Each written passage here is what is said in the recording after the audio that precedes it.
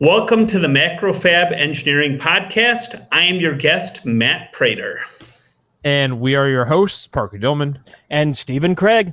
This is episode 193. Matt Prater started out as a radiochemist making diagnostic positron emission tomography agents for 15 years. He had a stroke, then went to teach chemistry and research classes in public schools for 5 years. Matt then worked at Amex for 6 months. He is now teaching at the University of Advanced Technology in Tempe, Arizona, as a professor of robotics and embedded systems. So, Matt, thank you for taking some time out of your busy schedule to come talk to us. Absolutely. Thanks for having me. So before we started the podcast, Parker and I didn't actually know this, but you've played around with antimatter before, right? Yes, absolutely. I started out of college, out of grad school, and basically they had a new series of agents called PET, positron emission tomography. And what they are is they're radioactive materials that are 511 keV, so they're relatively high energy for the diagnostic range.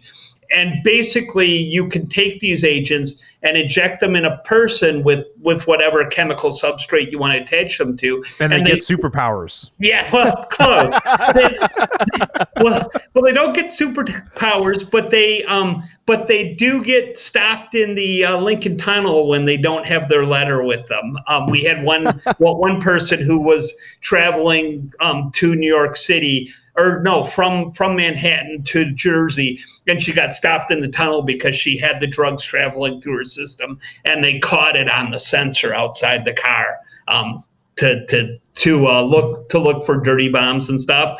But she was just injected with one of our drugs. They've got antimatter detectors there. Well, it's not antimatter; it's radiation. What happens is we make a isotope called fluorine-18. We make it actually. We start with oxygen 18 as a mass of 18, and basically we hit it with a proton. We create a proton beam in a cyclotron. It's in a large thing where we spin the proton around. Well, actually, it's a hydride. It has the one proton and the two electrons, and we spin it around, and then we strip the two electrons away when it gets to a sufficient speed, and we bombard it into this oxygen 18, and that produces fluorine 18, which is radioactive. What it does is this fluorine 18, it's not real happy being a fluorine 18, so it gives off a positron, which is the same thing as an electron, but it's antimatter, so it has a positive charge instead of a negative charge. And that positron finds the nearest electron. So wherever there's an electron, it finds it immediately, and it annihilates. They destroy each other in an antimatter matter collision, and basically they turn straight from matter to energy, and they turn into two 511 keV gamma radiation photons. So they turn from matter, from a positron and an electron, into the same thing but as energy, as photons, as gamma radiation. So we would make the material, the F-18, and then for the first 7 years or 6 years, we would take that and we'd attach it to a sugar, to a glucose molecule, and then you'd inject it in a patient. And the glucose, what happens is cancer likes to do two things. It likes to eat and it likes to make babies. And that's all cancer does. So when you have a liver cell that turns cancerous, it stops being a liver cell, and instead it decides to eat and make babies, and that's all it does. And then it makes more cancer cells. So what the FDG, this glucose attached to fluorine, does is it sticks to the cancer. The cancer takes it in, but it can't eat it. And then you put the person in a scanner, and all the cancer lights up because it's all radioactive. I did that for 7 years or for 6 years, and then I moved to special projects. I did F-meso, which is a hypoxic indicator. The Nobel Prize 2 days ago was awarded to 3 gentlemen that studied hypoxic cancer. And basically, I worked on later on. We had some studies here in the U.S. where we looked at an indicator, a fluorine-based indicator for hypoxia, for low oxygen level cancer. So I did that for a while. I worked on the Alzheimer's indicator, flubetabin, which was Bayer's product, and I worked on that for a while, and then I had my stroke. So. It's, and what's funny is initially when we had talked about having you on to the podcast, none of those topics were even spoken about. Yeah. That's why I was like, wait, we have to start with all of this. This is good stuff here. Exactly. So I had my stroke, and it was a big one. It took away the use of my right hand, and I walk with a limp, so I don't walk great, and I can't run. But that's cool because I'm still living, and that's the important thing. When I did that, I was out for about 5 months, and then I went back to work at Cardinal Health, where I was making the positron emission tomography agents. And I did that for another 3 years. But when they decided to close down, my wife, who had gone through the stroke with me, she had said that one of the doctors told her it wasn't a matter of if I was having another stroke, it was when. So she saw this as an opportunity for me to get out of the pharmaceutical industry, because I was traveling all over the place. When the month I had the stroke, that year I had put in like 260,000 miles on Delta, and I was platinum, and we had done all the travel and stuff, but I was never home. So I had the stroke, and then I was home. I was sticking home. So when they closed up the R&D here in Phoenix, my wife kind of said, you got to find another job that isn't so stressful. So I decided to try teaching, or go into teaching. And I Cool. I taught in the public schools at Highland High School for 5 years. I taught chemistry, because chemistry is what I did for forever. And then I also taught a class on research for a couple of years. And the research, we had independent research projects. It was a small class, 10 students. We got into groups of 2. And basically they would investigate, they do science projects or innovative engineering projects. And it was actually at Cardinal that I got the bug with Arduinos and stuff, and also working with radioactive drugs.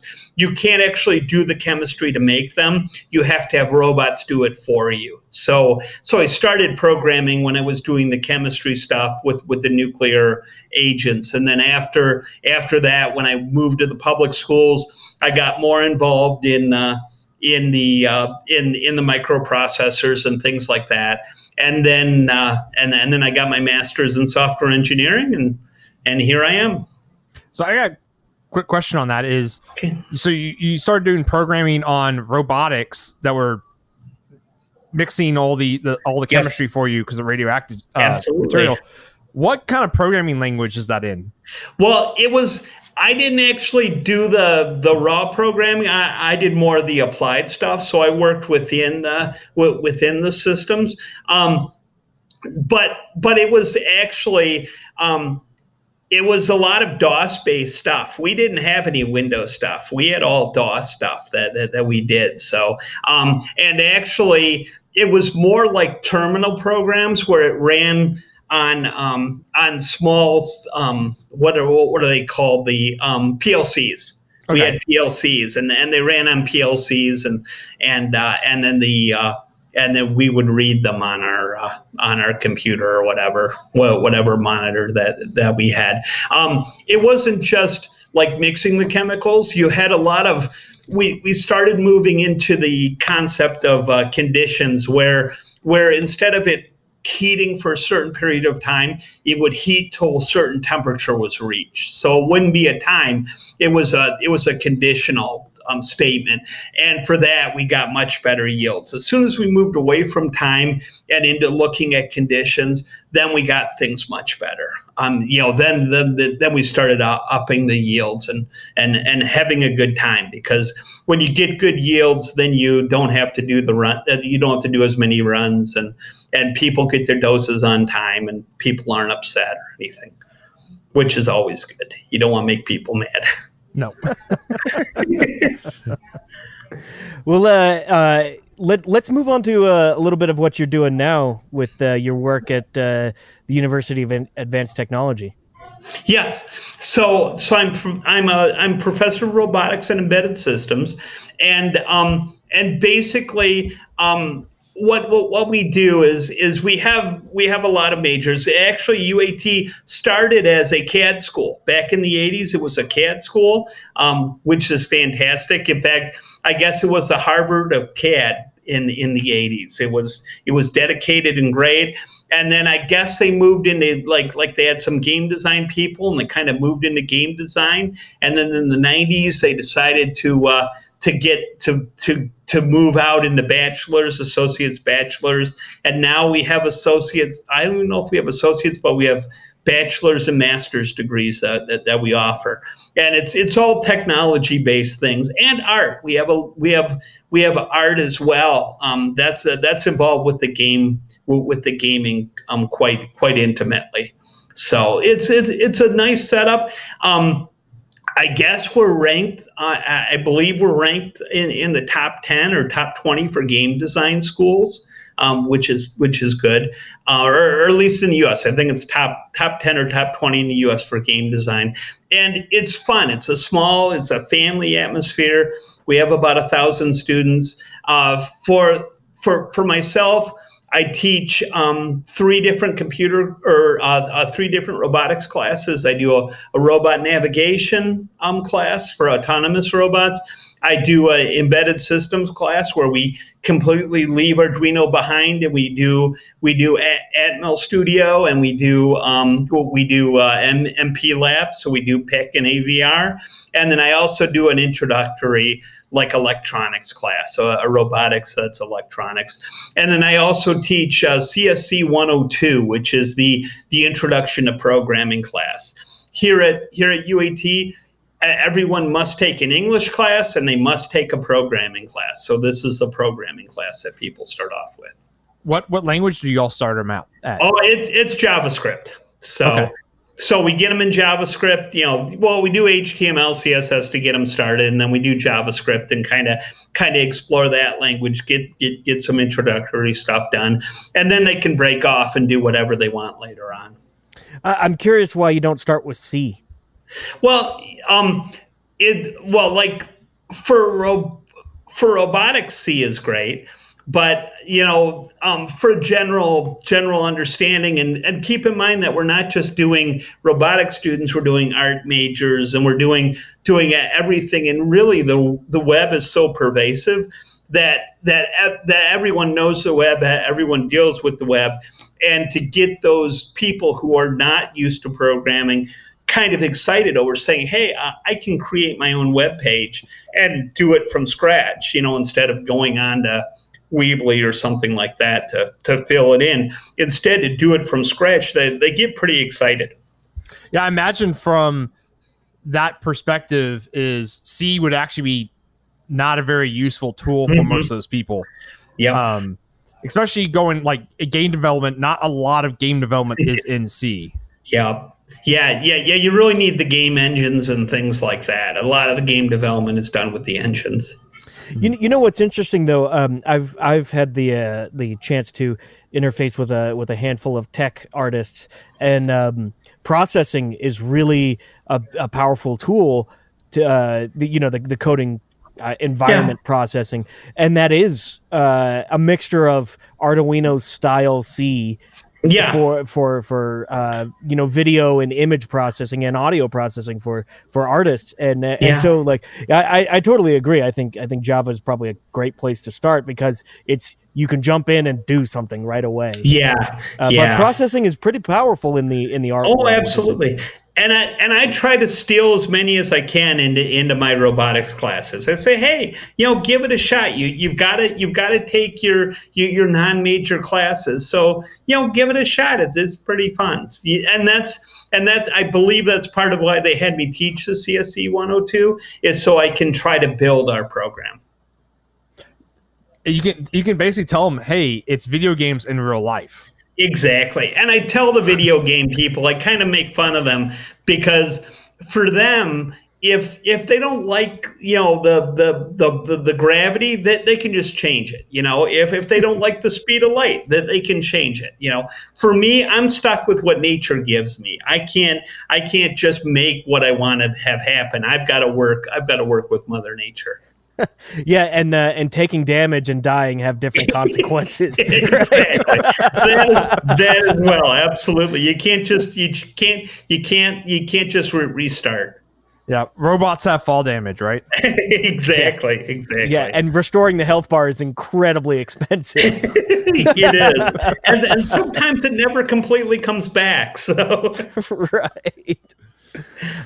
Cool. So, are you doing any research yourself at the school? Well, I do have some side projects that I'm working on.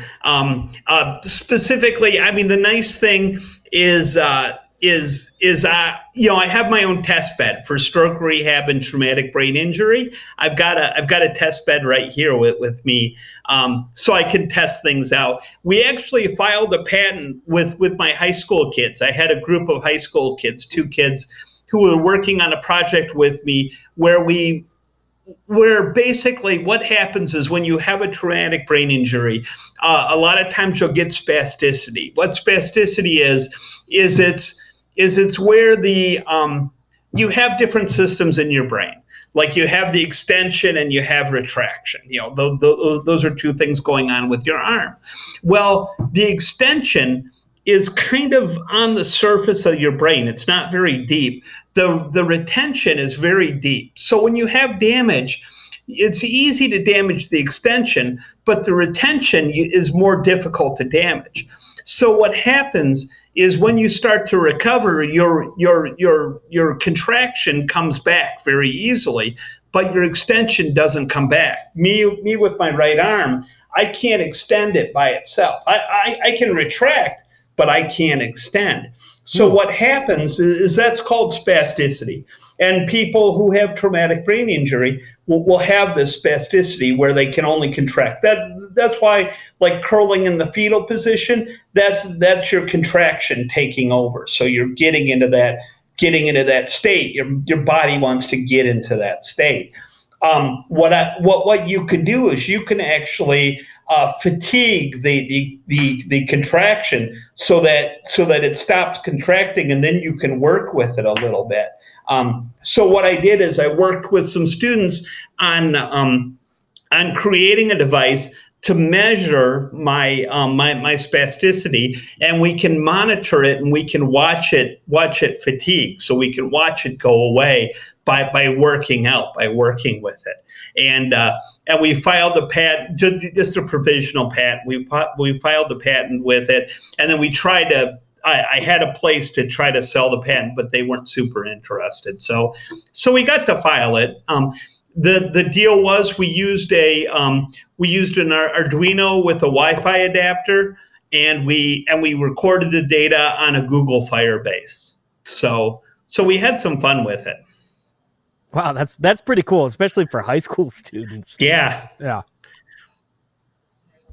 So the robotics and embedded systems degree, is that a kind of like a new degree or? Yeah. Okay. It's kind of new. It's at UAT, we're real focused on this project-based learning. This concept of instead of having you like the labs, instead of writing out the lab and having them follow the instructions, instead we list deliverables and we list some beginning references for them to look at for the lab. And they really have to compose the lab themselves. And they have the whole internet to discover how to do it. It's kind of to get them ready for the working world where someone isn't going to say, okay, you follow these instructions and you're good to go. That's not what usually happens. You usually have to figure it out and try to figure it out without pestering your boss. So it's very focused on this project-based learning in the classes, and then we also have things called SIPs. SIPs are student innovation projects, and basically a student has to do a SIP to graduate, and he also has to do a performance studio, which is where you work in groups. So SIP is an individual project. Performance studio is a group working together. And for the studio projects, those are every Friday. We don't even have classes on Fridays. Fridays are just for the studio projects. So it's still a school day, and I still come in, but instead of doing my classes, instead we do a stand-up in the morning and we do a stand-up when they go home. So we follow an agile Scrum type of scenario. I want that at work. Yeah. On Friday, this sounds you awesome. get to come in and just get to build stuff and work on stuff. Work on projects. I'm saying this sounds awesome because it sounds like you're preparing them for the real world. Yeah, I know, it's crazy. I mean, and really, to be honest with you, of the classes I teach, two of them are both taught with Agile and Scrum in mind, meaning they're ran as Agile Scrum projects. And the SIP projects, which are what the students do individually, those are taught at Agile Scrum too. So they have to do stand-ups every class period, and then they have to do demos and the whole 9 yards. So it's pretty standard. It's a lot of fun. And to be honest with you, the SIPs and the studios are the reason why I'm here. I love coming in and working with someone to get something to fruition, to try to get a project past the finish line, and actually work in the beginning on the molding, because not only they have to come up with a project, but that project has to pass muster, meaning it has to be innovative. It has to have something that we don't have right now. If it's just a repeat of something else, it won't work, and they have to come up with a new project. It has to be something that's innovative. And then they have, I think it's 3 semesters to work on it. So do they have to, so if they come up with an idea, is there like a board, or do they have to give a presentation in front of their peers of like, this is what I'm going to do? Yes, actually, twice a semester, they give a presentation in front of the people in charge of their group. Like for me, I'm in the advancing computer science, so the ACS, robotics, and digital fabrication group. So if anyone has an ACS, a robotics, or a digital fabrication project, I'm on the committee to oversee it. So we do demos twice a semester where they have to come in and for the first semester, the first meeting isn't really a demo. It's more of a, this is what I'd like to do in the project. And then we make changes and things like that and get them down the right path. And then we go from there. But it's a lot of fun. Like I talked to one student, and I'm able to talk about his project. In Arizona, we have scorpions are a problem. Scorpions are part of the environment. There's some areas that have scorpions and some areas that don't. So one of the students, he grew up in a scorpion area. So what happens is scorpions are in their house. It sounds like a tough neighborhood. Yeah, exactly. Well, actually, I'm imagining a biker gang. Yeah, exactly. The scorpions. Well, and it's one of those things where they say that if the scorpions were there, scorpions don't move. So if you build a house, if it's a scorpion area, you're going to have scorpions. If it's not a scorpion area, you won't have scorpions. And I guess they like that. They say they like foothills and things like that. So they like not in the mountains, but on the edge of the mountains. So they're named after areas of people, foothills. Yeah. Yeah, where you walk around. Yep. So what he's doing is he's creating a mobile autonomous robot that uses a black light and looks for the scorpions, because scorpions glow under black light, under UV light. We don't know why, but they give off. They take the UV light and they convert it to, like, usually it's a yellow or an orange glow. So these things, when you've got a black light, these things just sparkle. So what he's going to do is he's going to create a mobile robot with a black light, and it's going to search for scorpions. And when it finds a scorpion, it's going to be like a bulldozer on front. It's going to scoop it up. It's going to toss it onto a glue trap in the back. Absolutely. That's great. And the thing about it is, scorpions aren't like super fast because they don't have to. They've got a stinger, so they don't have to run away. So it's just you just come up, you take it, you pitch it in the back, and then what we'll probably do is we'll have it. I talked to him about having it send a text each time it catches a scorpion, so that the owners can find out how many scorpions it caught. And if it gets too many scorpions, then it'll warn you, hey, you got to clear the trap. On the first night, you wake up in the morning and you got 300 unread messages. Exactly. It just says body count 300. Exactly. You can have a lot of fun with that. So, I mean, that's just one of the projects. And that was entirely generated from the student? Yeah. I mean, it was what happened is the first, it was kind of funny, actually. You might find this humorous. He was trying to, his first go at a project was trying to come up with a better pool cleaner. So, like the tiger shark that you ran into, I would back that project. So he was going to make up like a better pool cleaner, and I was like, yeah. But, it wasn't anything like super innovative. It's kind of tough. You're dealing with water, and I didn't know if he didn't really come up with anything like super new about it. I think he just wanted a pool cleaner, and he didn't want to pay $1,000 for it. That sounds that's like the kind of projects that Parker and I come up with. So I'm like, afterwards, we denied the tiger shark project, and I was like, come up with 5 things that are a pain in the tail. Come up with 5 things that you hate to do or that bug you or whatever.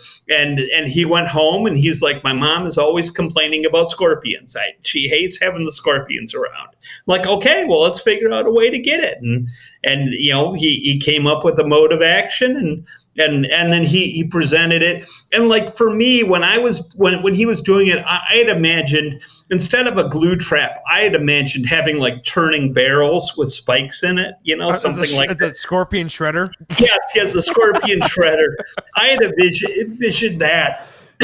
But coming up with the other professors, one of them said, just put a glue trap. Just trap them with glue, and then get because they sell scorpion glue traps, but the scorpions never run over it. So he's like, just do a glue trap and have an indicator for when it gets too full, and you're good to go. Too full of scorpions. Yeah, absolutely. It's crazy. Oh, that's fantastic. So, do the students have to create project documentation for all of this? Like, do they have to present that and like their design documentation throughout the whole process? Well, for us, for the demos, they don't have to. They don't have to present like we don't have to come up with coming from the pharmaceutical world, medical device requirements and things. You have to do lab notebooks and all that, and you have to keep track of it. Now I try to tell them, hey, you got to keep a lab notebook, and anytime you want to use a calculator, have a lab notebook there and write it down. Or anytime you need to do something or you want to think of something, write it in a lab notebook. So we push it, but we don't actually oversee it. So it's nice to have now. For me, I just started in May, so I've been here like about 6 months, 5-6 months. and they didn't have a full-time robotics before me, so I'm on board. The other guys were all computer science guys, so I'm coming on and I'm like, hey, where's the circuit diagram? What's going on? Where's your block diagram? You don't have any of this stuff. So we're kind of, I'm trying to make a little more of the engineering practices that you guys do to kind of get them ready for the real world. So we're trying to do that. That's our main focus. So they don't have it now, but it's coming. It's definitely coming. And the other thing, we actually have a UAT space program where we use balloons, helium balloons, to lift payloads up to 100,000 feet. So we've actually had 6 balloons that have gone up to 100,000 feet and done some preliminary scientific calculations and then came down. See if scorpions can live that high. Yeah, we should do that. Well, you're not supposed to do that to live things. They don't like the live. They frown payload. Upon it. Yeah, exactly. It's not good to do that. But I don't know if scorpions really count or not. Yeah, it's like, but you can just be like, but scorpions. Yeah, exactly. Scorpions and mosquitoes. Both of them can go up. I'm sure there's no problem with that. Yeah. So the performance studio projects, which are the group projects. So how do those kind of work? Now it's the same thing where we have a sprint where every Friday start of the day they do a stand up, and then at the end of the day they do another stand up. So we get that full day, and then we get the week. They're supposed to spend I think it's 16 hours total a week on the project. So they spend 8 hours during the day on Friday, and then they spend 8 hours sometime during the week working on the project. Now, the way the project happens, it comes a lot from the performance studio is actually from a game design standpoint. We started as a game design and CAD school back in the 80s, and they did this performance studio where what happens is you come up with an idea for a game, and then you try to sell it to get more students to come on board to build that game. So we kind of do the same thing where that first day we come up with projects, either their previous semester's projects or their new projects.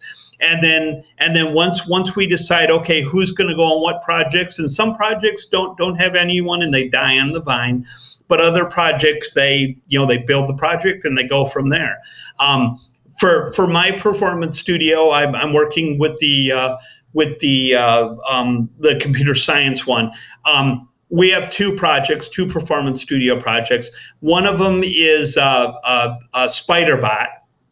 What they did is they downloaded a 3D printed mobile spider platform. So it only has 6 legs instead of 8, but it's a mobile platform that has motors and you can run around the floor. And then for the brains, the mama SpiderBot, the main SpiderBot, she has a Raspberry Pi in her head, and then she has a camera. And then they have 2 minion baby SpiderBots, and those have Raspberry Pi Zeros as their brains. And what SpiderBot's goal is to use the camera to identify a person, with AI. They're going to use AI and a camera to identify a person and then indicate whether that person is a friend or a foe. And if it's a foe, they're going to charge the baby SpiderBots at it. And if it's a friend, then they're just going to keep doing what they're doing. That's terrifying. Yeah, it's kind of interesting. And then the second project is kind of an old school project where they want to make ASCII D&D. So they have a Dungeons and Dragons game, but with ASCII art, completely ASCII art. Like, is this like procedurally generated or something like that? Yeah. They're using a modern game engine, but the UI is all ASCII art based. So it's painting with @ and whatever other stuff to when you step Unreal back ASCII. Yeah, exactly. It's in fact I think we might be using the Unreal Engine. I'm not sure, but yeah, I think it might be. But yeah, that with an ASCII UI. So it's kind of an old school meets new school setup. It seems like your students get a pretty wide variety of things thrown at them, or a wide variety of things asked of them. Absolutely. It's like I said, it's a very project-driven curriculum. So, and really, we want when you have a project-driven curriculum, the students have to love the projects. If they don't love it, it's not going to work. So, and the only way to get them to really love the projects is if they take ownership of them. So, a lot of the stuff is pretty much student-led, student-driven. And really, as a professor, my goal is just to make life easy for them, or possible. I guess it's not really easy, but to make it possible for them to succeed. So, but yeah, it's a lot of fun. It's a great time. So, what are some of the other projects that you have going on? Oh, well, we have what is it? With the space program, they're working on a new recovery vehicle. Instead of having a parachute, they want to make a paraglider so they can kind of steer it when you get it up to 100,000 feet, and you do whatever you're going to do, and then you release your payload. You drop it, and instead of doing a parachute where because you're at 100,000 feet, it could be 60 miles downrange. You don't know where it is. One thing they want to do is they're building a parafoil so they can kind of steer it so it'll fly back, or at least in an area where it's easier. It'll land on public land instead of like some old man's backyard. Yeah, who's got your baseball. Yeah, well, absolutely. Well, the thing about it is here in Arizona, we have a lot of public land. There's if you go down south of town, you can have 60, 80, 100 miles with no one there. So it's you're pretty well safe with that stuff. But it's finding it. And in fact, we had our last one. It actually went down, and we didn't know where it was at because when it came down, it flipped over, so it was on the antenna. So it was transmitting into the ground instead of into the world. So we didn't know. We knew where it was at as it was coming down, but we only had like a 2 or 3 mile square section where we knew it was within this 2 or 3 miles, but we couldn't find it. So a couple, 45 days later, I think it was 42 days later, we had a storm. We have the monsoon storms in the summer where we get a lot of rainfall. Well, not a lot, but a lot for us. We had a monsoon storm and actually blew the payload over to the correct position. So 42 days later, it started transmitting, and we got the signal, and we were able to recover it. I'm surprised it still was active that long. Yeah. It was student design. They were sipping on the battery, not taking big gulps. I was actually kind of hoping that story would go like the 50s era Roswell, where you couldn't find your balloon and end up in on the news headlines. Yeah, exactly. Yeah, it was a UFO. Absolutely. So. But yeah, so we've got the space project. Every student, like I said, every student here before they graduate, they have to do a SIP project. They have to do a student innovation project. They have to do performance studio. So we have performance studio projects. I was what was going. In fact, I had a SIP yesterday, and the SIP yesterday, what was his? I mean, there's so many of them. I'm trying to remember. Yeah, it'll come to me as soon as we finish. I'm sure I'll remember it. Well, one thing I'm interested in, I guess you could say more traditional degree, there's such a focus on the fundamentals. You take physics 1 before you take physics 2, and then you take physics infinity and blah, blah, blah. You go down the line. But do your students have to go through the first 2 years of learning the fundamentals of how the world is before they even start touching stuff? Well, that's the big thing, is that we try to get them in early. I mean, they still have to do some fundamental stuff, absolutely, but we try to mix in some good stuff early. We try to get trying to get the electronics and things like that. We try to make it a little fun, and they can get involved in like the space project. That they have a class for the space project, and we have freshmen who are in our space program who are working on the space program, and we're making PCBs. We have a custom PCB that we made for our space program, and we're designing another PCB for round 2. So it's trying to get that mix, the mix of the good stuff with the stuff that you have to do. Cool. Do you think Stephen MacFab will send me back to school? Basically, you would do the exact same projects you're already doing. Yeah, except that it would be my job now. Yeah, you could get a master's in it. Well, and that's the funny thing is for me, I come and we have a computer science professor, Tony. I come and I sit with Tony, and I'm like, this stuff is great. I was doing this stuff for free on weekends, and now I'm getting paid for it. This is fantastic. That's super cool. So, but yeah, it's fun.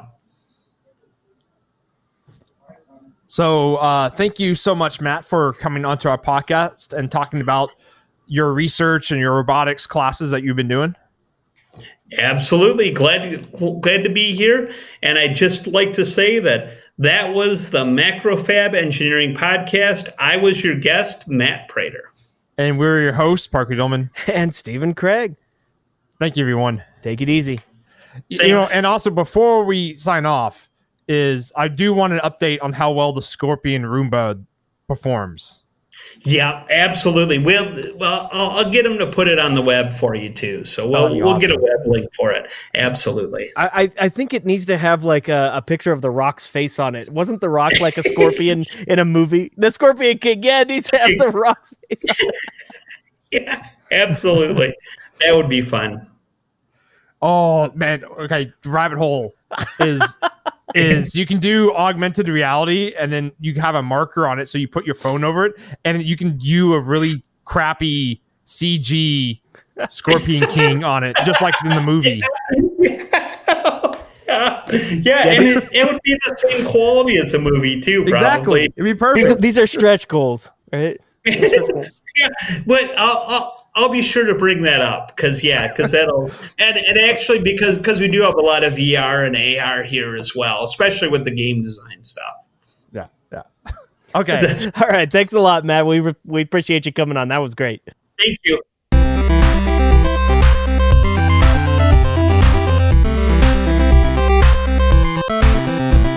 Thank you, yes, you, our listener, for downloading our show. If you have a cool idea, project, or topic, let Steve and I know. Tweet us at MacFab, at Longhorn Engineer, or at AnalogENG, or email us at podcast@macfab.com.